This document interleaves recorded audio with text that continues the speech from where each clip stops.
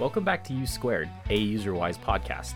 I'm your host, Alden, and today I'm joined by Annie, a human factors engineer here at our company. U Squared is a discussion of the exponential benefit of useful usability and helps to pull back the curtain and demystify guidance from the FDA. U Squared is presented by UserWise, a San Jose-based human factors consulting company. Our consultants partner with medical device companies to aid in the design process to help develop medical devices that are safe and effective. Now, in this episode, we'll talk about various things, including our experience with past projects, particularly with surgical robots. We'll also talk about Annie's involvement on developing training documentation. And with that, we'll also talk about what kind of training is necessary for users during human factors validation testing. We will also talk about training documents that are needed for commercial training and how that impacts and incorporates into human factors validation testing. And then we'll discuss Chinese draft guidance on human factors for medical devices. Now, without further ado, I'd like to welcome Annie to the podcast. Thank you for joining us today. Thanks for having me, Alden. I'm excited to be here. Yeah, I'm excited too. And I'm excited to nerd out over human factors, as we always do in this podcast. Now, being interested in human factors, how did you get started? How did your interest start in this field, and how did you get started down your career path? Yeah, so my background is in biomedical engineering. That's what my educational background is in. And then for a few years after school, I worked in industry at a medical device company where I met a couple human factors engineers. And I didn't really know much about the field until I was in industry, but I always had an interest in psychology while I was doing my engineering degree. So pretty quickly realized that human factors is kind of the blending of psychology and engineering. So I was really drawn to it for that reason. And also just being closer to the user, I think, is really interesting.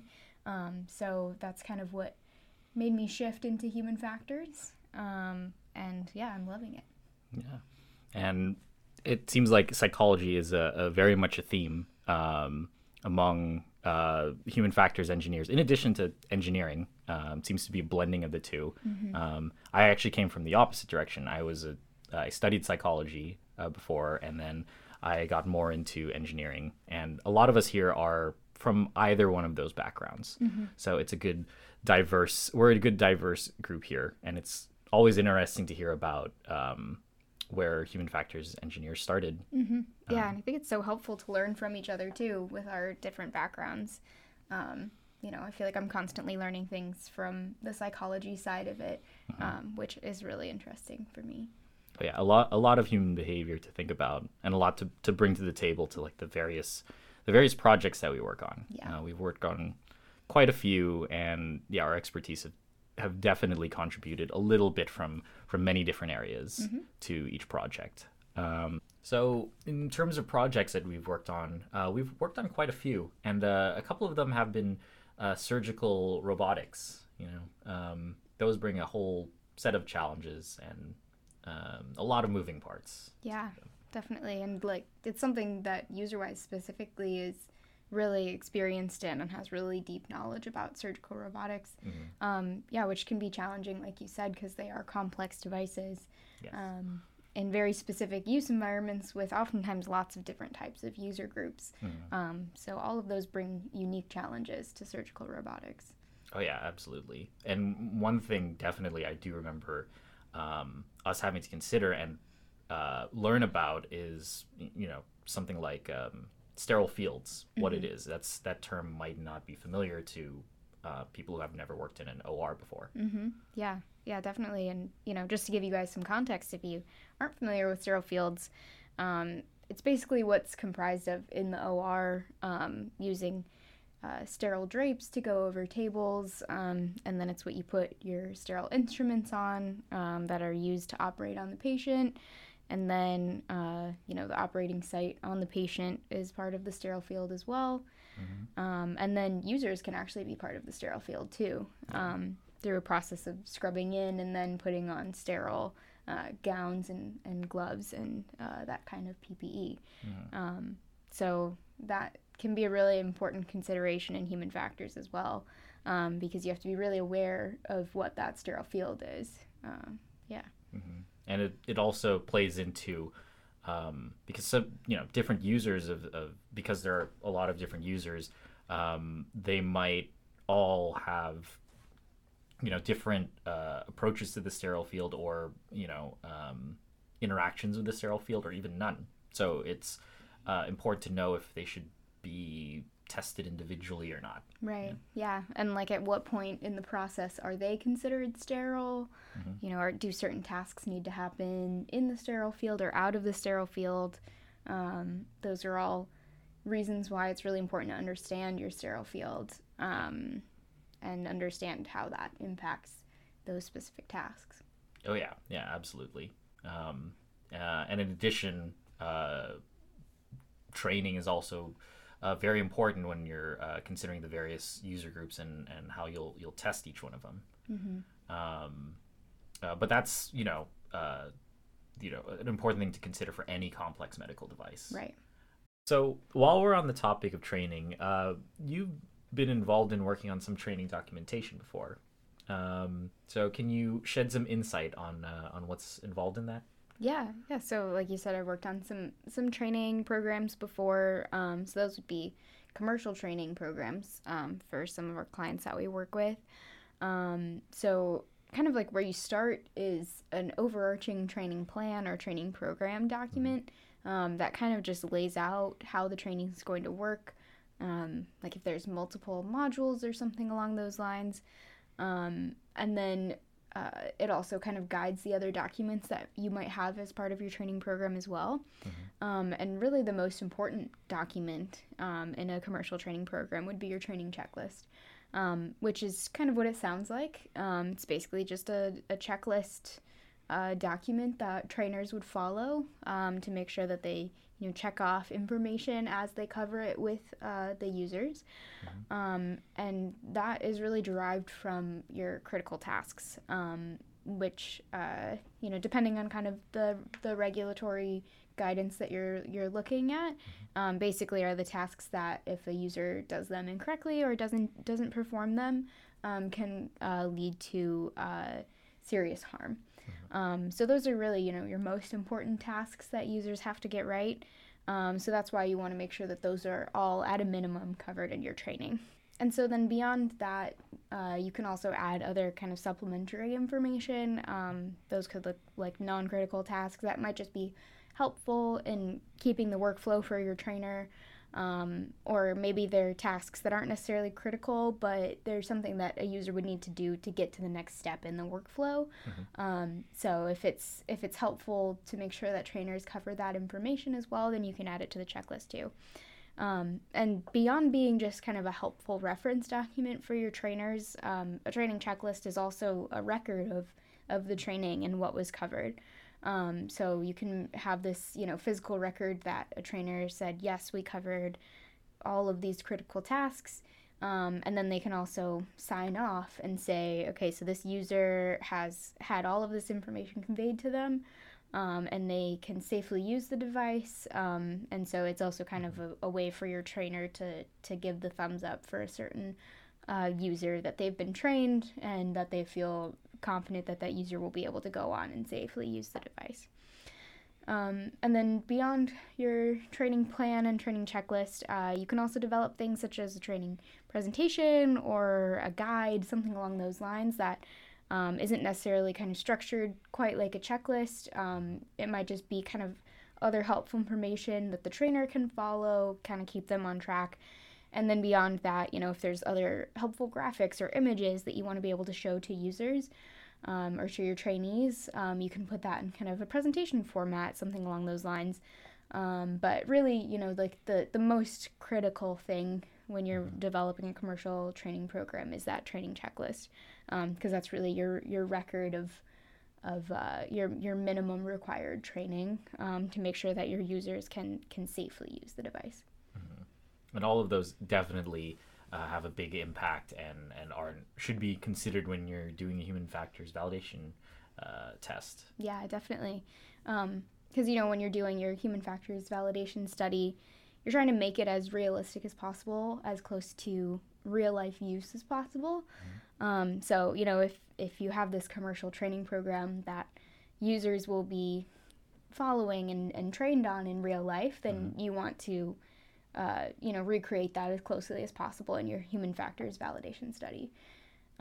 So in that way, it's really helpful to use your actual commercial training checklist when you're training users for your validation study, so that you have a clear line to say, hey, our users were trained the exact same way that they would be in real life. Because really the most important thing is that you don't want to be overtraining your users for your validation study. You don't want to give them more information than they would have in real life, that, might make them more successful for the tasks that you're testing them on than they would have in real life. And then, in the same vein, you want to make sure that you include a training decay that's appropriate and as accurate as possible to real life as well, which is the time between when you finish up training and when you start the testing sessions for your validation study.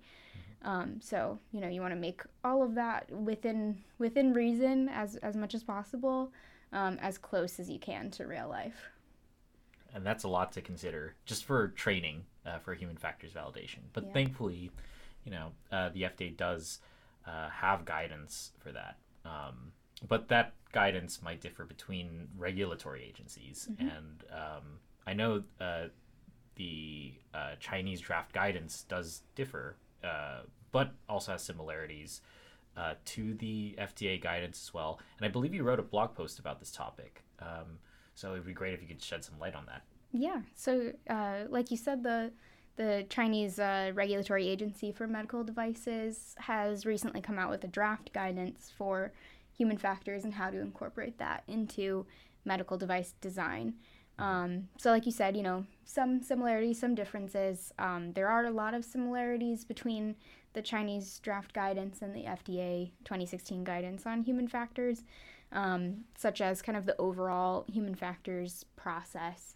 They look really similar between the two guidances. And, there's some recommended tools in the Chinese draft guidance that look really similar to a lot of the tools that the FDA recommends as well, such as interviews, doing task analysis and risk analysis, such as, a use FMEA, those kinds of tools. And then, obviously also your usability testing, your summative or validation testing, those are also recommended tools to use in the Chinese draft guidance, which are also in the FDA 2016 guidance as well. And so are there any differences between the two guidances? Yeah, there's a few. One kind of place that might look a little different is the users and the types of users. So the Chinese draft guidance actually specifically calls out users such as people who maintain or install or dispose of devices as being out of scope of the Chinese draft guidance, which is kind of interesting because the FDA also directly calls out those people as being in scope. So those are kind of in direct conflict. So, those kind of the scope of your users might look a little different between the two guidances. And then also, the regionality of the users matters as well in both guidances. Because basically the Chinese draft guidance wants you to use Chinese users, the people who will actually be using the device for your summative usability testing. And the FDA requires you to use U.S. Users. Unless, the Chinese draft guidance does say if you can prove without a doubt that, differences between users in two different markets doesn't impact the safe use of your device, then, maybe you can leverage that information. But I think for the most part, they're looking for Chinese users as their participants for those types of usability testing.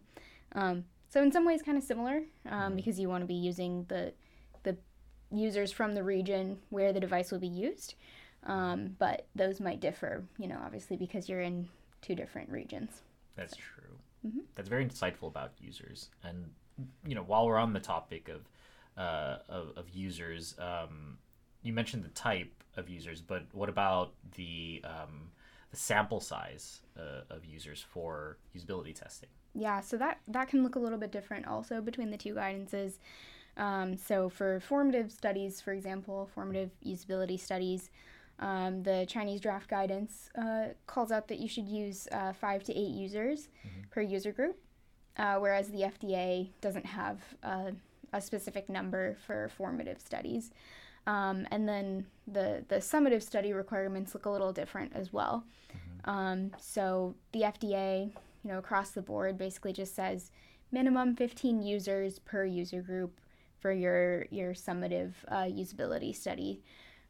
Whereas in the Chinese draft guidance, there's kind of a little bit of a difference if you have one user group versus multiple user groups, and it's generally more users than the FDA requires. So if you have just one type of user, one user group, the Chinese draft guidance says that you should have a minimum of 20 users, but you should really target 30 users is what they would prefer. And then if you have multiple user groups, they say that you can have a minimum of 15 users per user group, but you should target 20 users per user group if possible. So just kind of on average, you're looking at larger sample sizes, typically with the Chinese draft guidance versus the FDA 2016 guidance. I see. Very insightful. And are there any other different concepts between the two? Yeah, so there's kind of this interesting concept in the Chinese draft guidance that's not really called out specifically in the FDA 2016 guidance for human factors, which is called comparative analysis. So basically, it's just if there's a device that's already on the market, that's already approved on the Chinese market, that might be pretty similar to a device that you're trying to introduce, a new device into the market. Depending on kind of similarities and differences, you can leverage a lot of the information about that already on market device. So basically the way it works is you first do a comparison of the two devices, your new device and the on-market device, kind of list out all of the key differences. And then, depending on what those differences are, you need to do some summative usability testing for each of those key differences.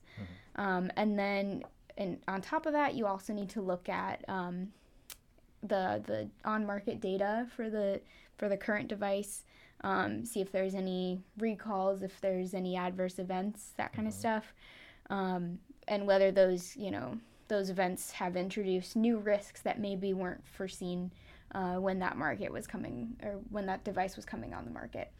And then you'll want to do your summative usability testing on all of those new risks as well for your new device.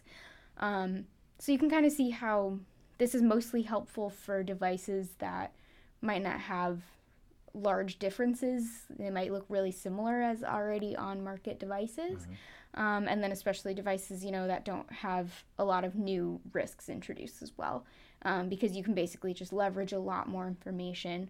But, as you get more and more different from devices that are currently on the market, or if there's been a lot of new risks introduced, you're getting closer and closer to a full, summative usability study anyway. But, definitely still an interesting tool for people to leverage if you're introducing a new market or new device onto the Chinese market. It's very important information for manufacturers and for people who are going to be doing human factors validation. So thank you for shedding light onto the Chinese draft guidance on human factors for medical devices. While I'd definitely like to discuss more about the regulations with you, I'm afraid that is it for our episode. Now, for our viewers, what are your thoughts on the topics that we covered in this episode, specifically the Chinese draft guidance, working with surgical robots, especially with regards to human factors, and training, and how training of participants and users affects human factors validation testing? Let us know in the comments or visit our website at userwiseconsulting.com. You'll also find links in the description for any resources that we covered, as well as our contact information.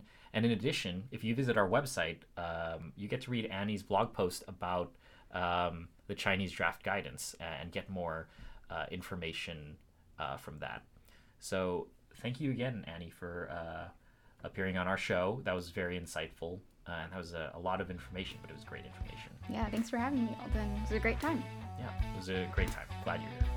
So with that, thanks again for tuning in, and we'll see you next time. Take care. Bye.